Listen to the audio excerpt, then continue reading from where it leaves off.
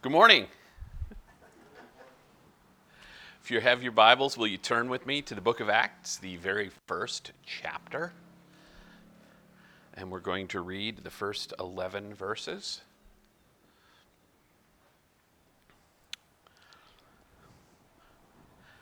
In my former book, Theophilus, I wrote about all that Jesus began to do and teach until the day he was taken up to heaven, after giving instructions through the Holy Spirit to the apostles he had chosen. After his suffering, he presented himself to them and gave many convincing proofs that he was alive. He appeared to them over a period of 40 days and spoke about the kingdom of God. On one occasion, he was eating with them.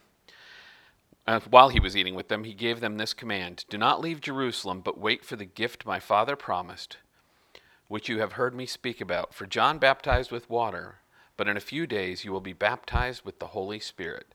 Then they gathered around him and asked, "Lord, are you at this time going to restore the kingdom to Israel?" And he said to them, "It is not for you to know the times or dates that the Father has set by his own authority, but you will receive power when the Holy Spirit comes on you, and you will be my witnesses in Jerusalem and in all Judea and Samaria and to the ends of the earth." After he said this, he was taken up before their very eyes, and a cloud hid him from their sight. They were looking intently up into the sky as he was going, when suddenly 2 men dressed in white stood beside them. "Men of Galilee," they said, "why do you stand here looking into the sky? This same Jesus who has been taken from you into heaven will come back in the same way that you've seen him go into heaven." The word of the Lord.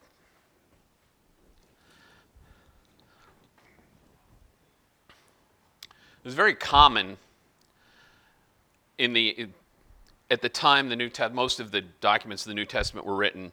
The way you wrote things down was on a scroll. As a matter of fact, books like we know them will actually kind of be popularized and get their start in the church because they're dealing with such large texts that scrolls become kind of unmanageable, because after a scroll gets to be so long, it just becomes this giant heavy thing that you can't really lug around with you. You can imagine the preacher coming into town carrying something like a log, like a lumberjack. It's not very convenient. So we're talking about in the former book, we have two. The theory is there were two scrolls written by Luke, this companion of Paul. One is the Gospel of Luke, and he'll do an introduction very much like this, and the other is Acts. And it seems like they were both written to occupy about as much material as you could reasonably fit on a scroll, and he broke it into two. And the first part we know as the Gospel of Luke. That's when he says, "In my former book, Theophilus." And the second part is Acts. Now, traditionally, the traditional name would get Acts. We read it as the Acts of the Apostles. That's the traditional name usually associated with the book. But it's really the Acts of Jesus and the Holy Spirit through the apostles. It's very much Luke wants to link those two things together. That's why he says that in the former book he talked about all Jesus began to do and teach, because he sees this whole continuing thing as more of what Jesus is doing and teaching, even though for most of it he's not going to be bodily present, but he still sees this as the work of Jesus through the Holy Spirit. Now it's interesting, we don't know 100% the occasion for Luke writing the Gospel of Luke and the book of Acts, but one theory that has some things to recommend it is that it may have been written as Paul was getting ready to have his case heard before the imperial court. This might have been Luke kind of writing a brief for the court. In the original, his addressing of Theophilus, he says, "Most excellent Theophilus," which is actually a technical title you would give to somebody in authority in the Roman Empire. So there's this idea that this person, Theophilus, might be somebody in authority. Now, we do know that from his name, he's probably sympathetic, because Theophilus means lover of God. So Luke is writing this book to somebody who is a lover of God, and he's kind of setting out the story about Jesus and then about what Jesus is continuing to do through his apostles. And in the book of Acts, you'll see him portraying actually Roman officials in a very generally positive light.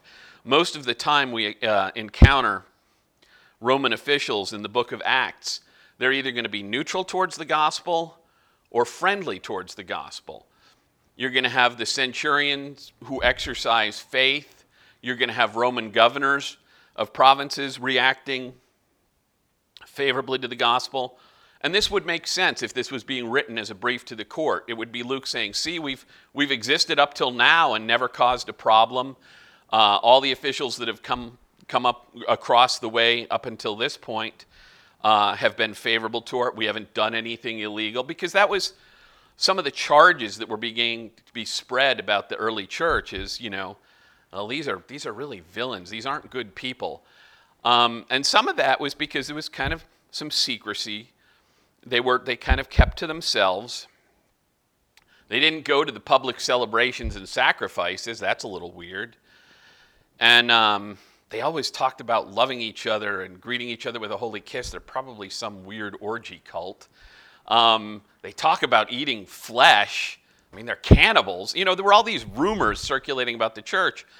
So it would make sense that you'd want a document to say, no, really, this is who we are. This is all we do. And it's interesting that for the first 300 years of the church, until it becomes a legally recognized religion in the Roman Empire, Christians are always having to set forth this case again. When you read the writings of the early church that are addressed, there's a lot of what are called apologias that are actually addressed to Roman governors and emperors, and they're all, hey, this is what we do. We gather together on Sundays, we sing songs, we pray for the public good, and then we have a meal together. That's all we really do. So this is very much in that pattern, and that's probably why this was written. So here in the first chapter, he's saying, look, I told you about what Jesus began to do, so now I'm going to tell you what he continued to do.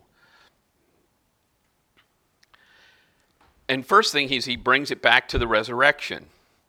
After his suffering, he presented himself to them and gave many convincing proofs that he was alive.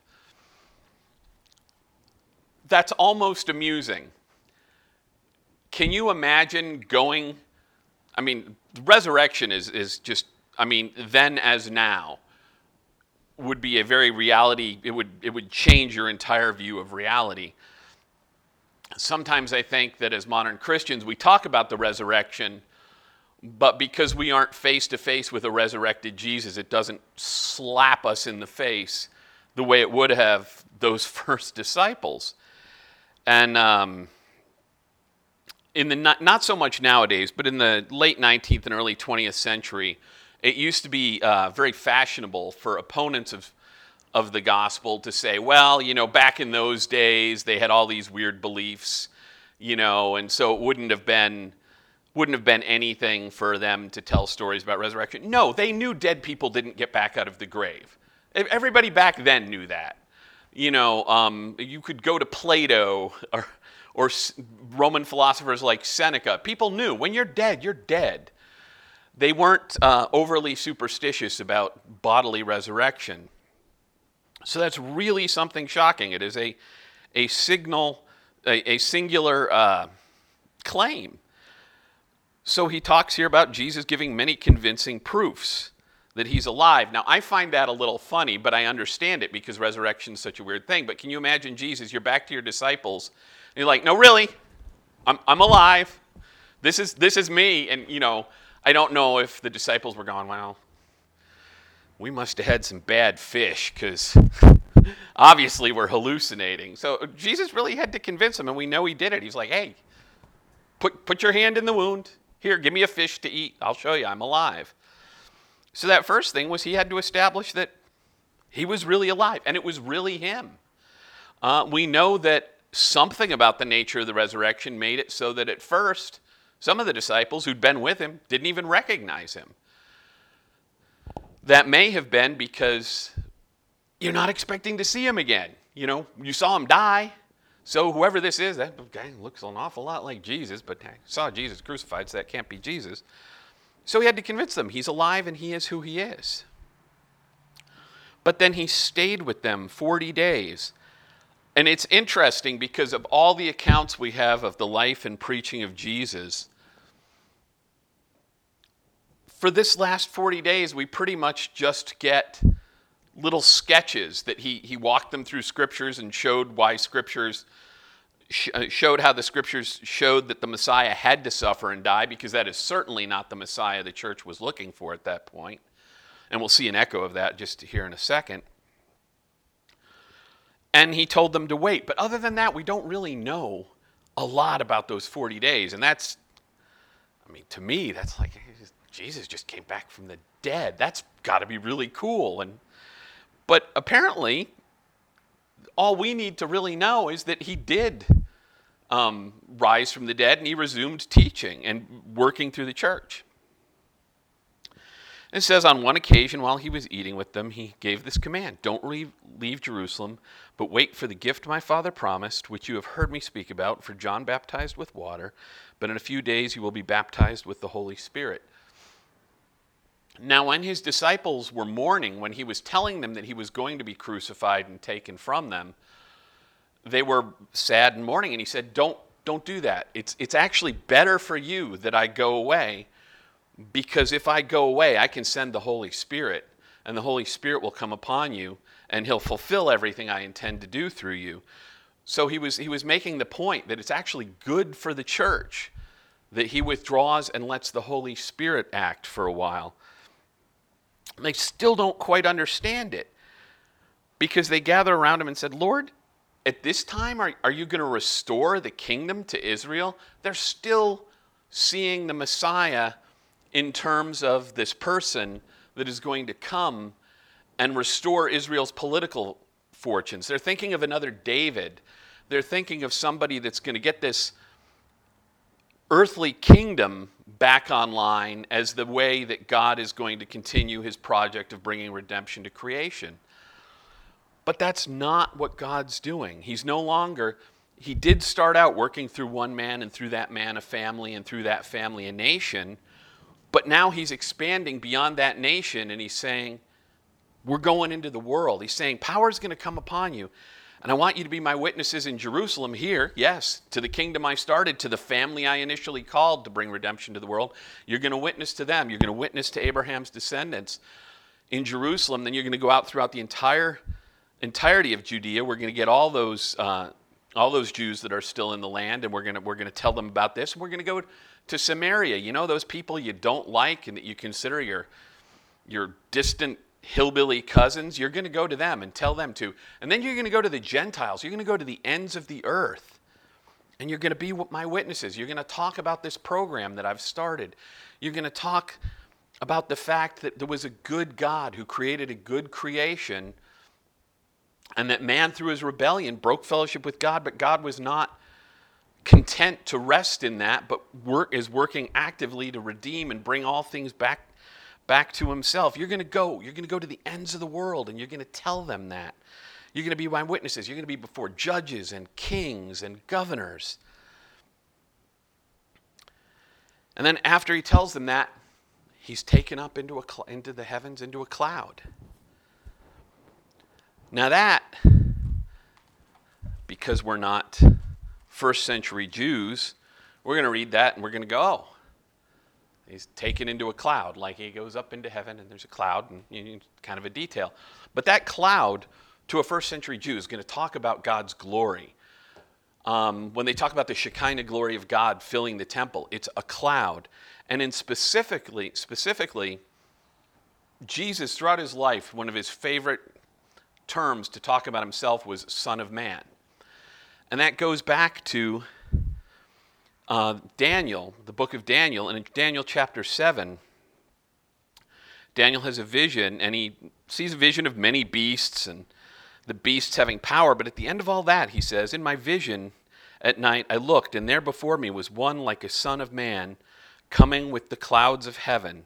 He approached the Ancient of Days and was led into his presence. He was given authority, glory, and sovereign power. All nations and people of every language worshipped him. His dominion is an everlasting dominion that will not pass away, and his kingdom is one that will never be destroyed. That coming on the clouds is what is intended here when they talk about that. Jesus himself, when he was before the high priests, he said, hey, you're going to see the Son of Man coming on the clouds and seated at the right hand of the Father. He was directly appealing to this, and that's kind of where the narrative in Acts is talking. So the disciples are sitting there, kind of looking up into the sky. I don't know what they're thinking at that point. Like, wow, he died, he rose again, now he's gone. You know, they're probably a little confused, and so suddenly there's two men in white standing next to them, and they're like, hey, guys, what are you staring up into the sky for? Don't worry about that. He's coming back. You won't miss him. He's going to come back the same way he went. But he gave you instructions before he left. He told you what to do. This is still the position we're in as a church. Now, not quite, because they had to wait for Pentecost and the Holy Spirit, and we're a little farther on there, but we are in this present time after Jesus' death and resurrection, after Jesus destroying the work of the devil and being taken into heaven, but before he's come back. And it's been a long time. We always hear people talking about, oh, we're in the last days, and looking at the news and trying to figure things out. Well, ever since Jesus was taken back into heaven, it's biblically been the last days. So yes, we are living in the last days, but that could be a very long time. And it's sometimes difficult to live in that time. This, especially every year, it seems like more things, there are more challenges. We have pandemics. We have people on both sides, sadly, even in the church, being rude and getting meaner. And you can very much want to cry out in your heart, how long, Lord? How long till you come again? And that's been the cry of the church for a very long time. How long, Lord? Was the cry of the nation of Israel. How long, Lord, until you come, till you restore things? Because in this world, one of the promises we have is in this world you'll have trials. And we do. And we pray desperately, come, Lord Jesus. But even though Jesus was bodily taken into heaven, he didn't leave the world. He is still present in the world. And he's present in the world through us, through his church. You know, we have many, many promises about how we are to be in the world. In 1 John, when John talks about acting in love, he says, we know and rely on the love God has for us. God is love. Whoever lives in love lives in God and God in them. This is how love is made complete among us so that we will have confidence on the day of judgment. And then he finishes by saying, in this world, we are like Jesus. So when we act in that love, when we dwell in the power of the Holy Spirit and act out of that love and do the things Jesus did, we are still Jesus' presence in the world. You know, I was talking with my wife because there are just so many discouraging things in the world, and unfortunately, now we have social media, which the very mature among us know we can turn off and don't have to look at. I'm not one of those mature people. I'm one of those people that has to go, did they like my picture of my doggy? Something I'm working on, but I still go back to it. And that will always put in your face the very worst aspects of the world. And so I'll talk with my wife about it, and I'm like, oh, just how long? Lord Jesus, come. And then God will speak to my heart, and he's like, well, through the church, I'm already there. And I have to start thinking, okay, what are the things I would like, that I would hope would happen when Jesus comes again? How do I think Jesus would make things better? What would the world look like if Jesus was back again? And then I think, well, okay, I'm his hands and feet right now. What can I do? Because right now Jesus is still present. He's present through us. What can we do? What sort of things should we be about? because we are the presence of Jesus in the world right now. We are on mission. We are on mission to witness to him, to talk about this redemption that's come, but also to do the sorts of things that Jesus did. God wants us to be people that set captives free. There are people all around us every day who are in all sorts of bondage, and they need a touch from God to liberate them. And sometimes that touch from God is just us coming alongside and saying, what's going on? And that's still our mission. While we're still here, that is our mission, to be that touch of God to our neighbors, to our friends, to our enemies. One of the very nasty tendencies that social media creates is it distances us from people, so you can relate to those people more as an idea than as a person, and that can cause people to be unkind. We are never called to be unkind as Christians. Our gentleness and reasonableness is to be evident to all. Now, we can call out behaviors. We can say, this is probably not a beneficial behavior, but we don't judge the people. We judge actions, but it's one of those things as Christians. We are called to use judgment, but we're called not to judge. Well, the way you do that is you judge actions, but you never judge a person. And it's so easy to forget, and in the heat of a moment, do a post or say something about, you sheep, wake up sheep. Once you use a derogatory term, but you've lost it. Jesus said if you call somebody a fool, you're in danger of the fire of hell. I don't think we think about that as in the modern day. It's just too easy to get caught up in things. But it's like people are either our friends who don't know it yet, or they're our enemies, but either way, we're called to love and pray for them. And that's what we're called to do. Until Christ comes back, while we're here, we are still the body of Christ, reaching out to a hurting world and taking care of it. So amidst all the bad news, amidst all the sadness, that's where we're called to be. And it can be very easy when you see, especially, most of us grew up in a world that kind of assumed Christian values. And it doesn't anymore. And it can start to feel like, what are we in? And we can feel, you start hearing the language of, we're remnant. We're holding on until Christ comes back. We're the faithful remnant. But that's never what we were called to be. We're the advanced guard of the King's army coming back and setting everything right. We're not just holding on. We are his presence. We are his light in the world right now. That's our job.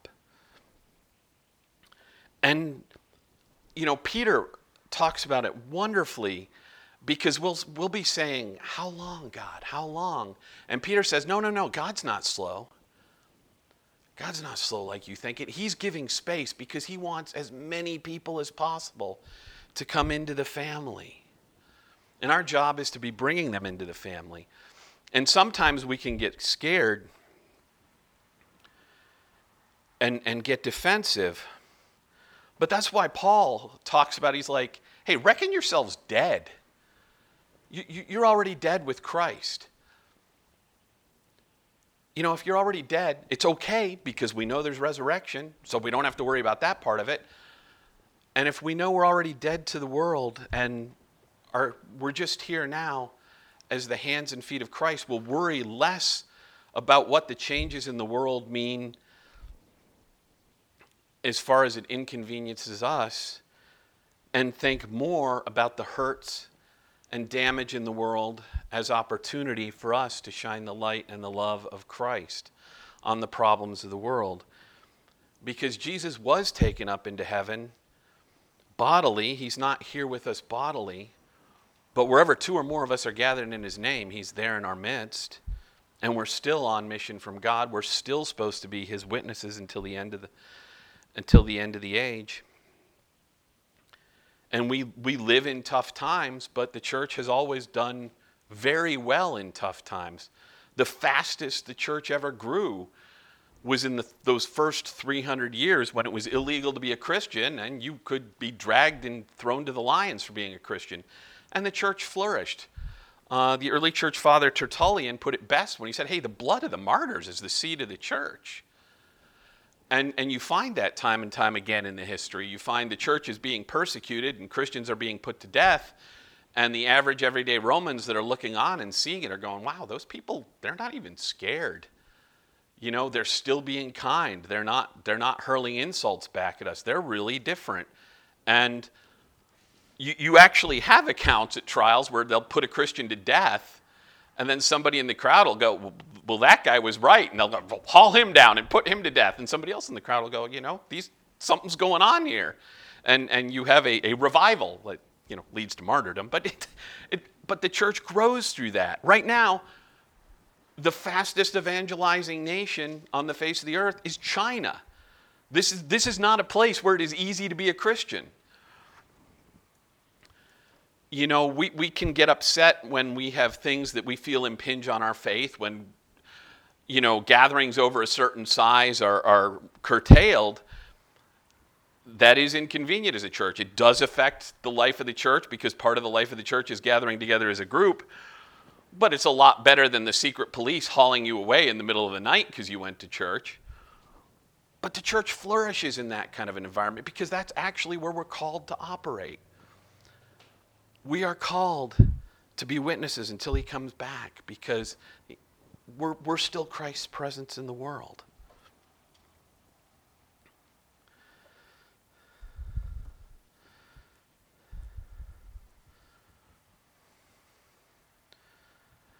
And Paul in Colossians puts it, he says that he has chosen to make known among the world the glorious riches of his majesty. And that glorious riches is Christ in us, which is the hope of glory. So I would just encourage you, the darker the times, the brighter the light shines, and we're the light. We know our story. We know the ending. We have nothing to be afraid of. It is difficult being in the middle time where Christ has come, he's won his victory, but it isn't fully finished yet, and he's not present with us. But that's just where we're called to operate. That is what we were made for. If you're here now, if you're alive now, God knew you would be alive now. This isn't a surprise to him. Every one of us is made for the times we're in. We are God's vessels to reach the world we're in. And if it's inconvenient and if it's scary, just take comfort in the fact that God knew you would be here, God equipped you to be here, God intended you to be here, and God empowers you to be here.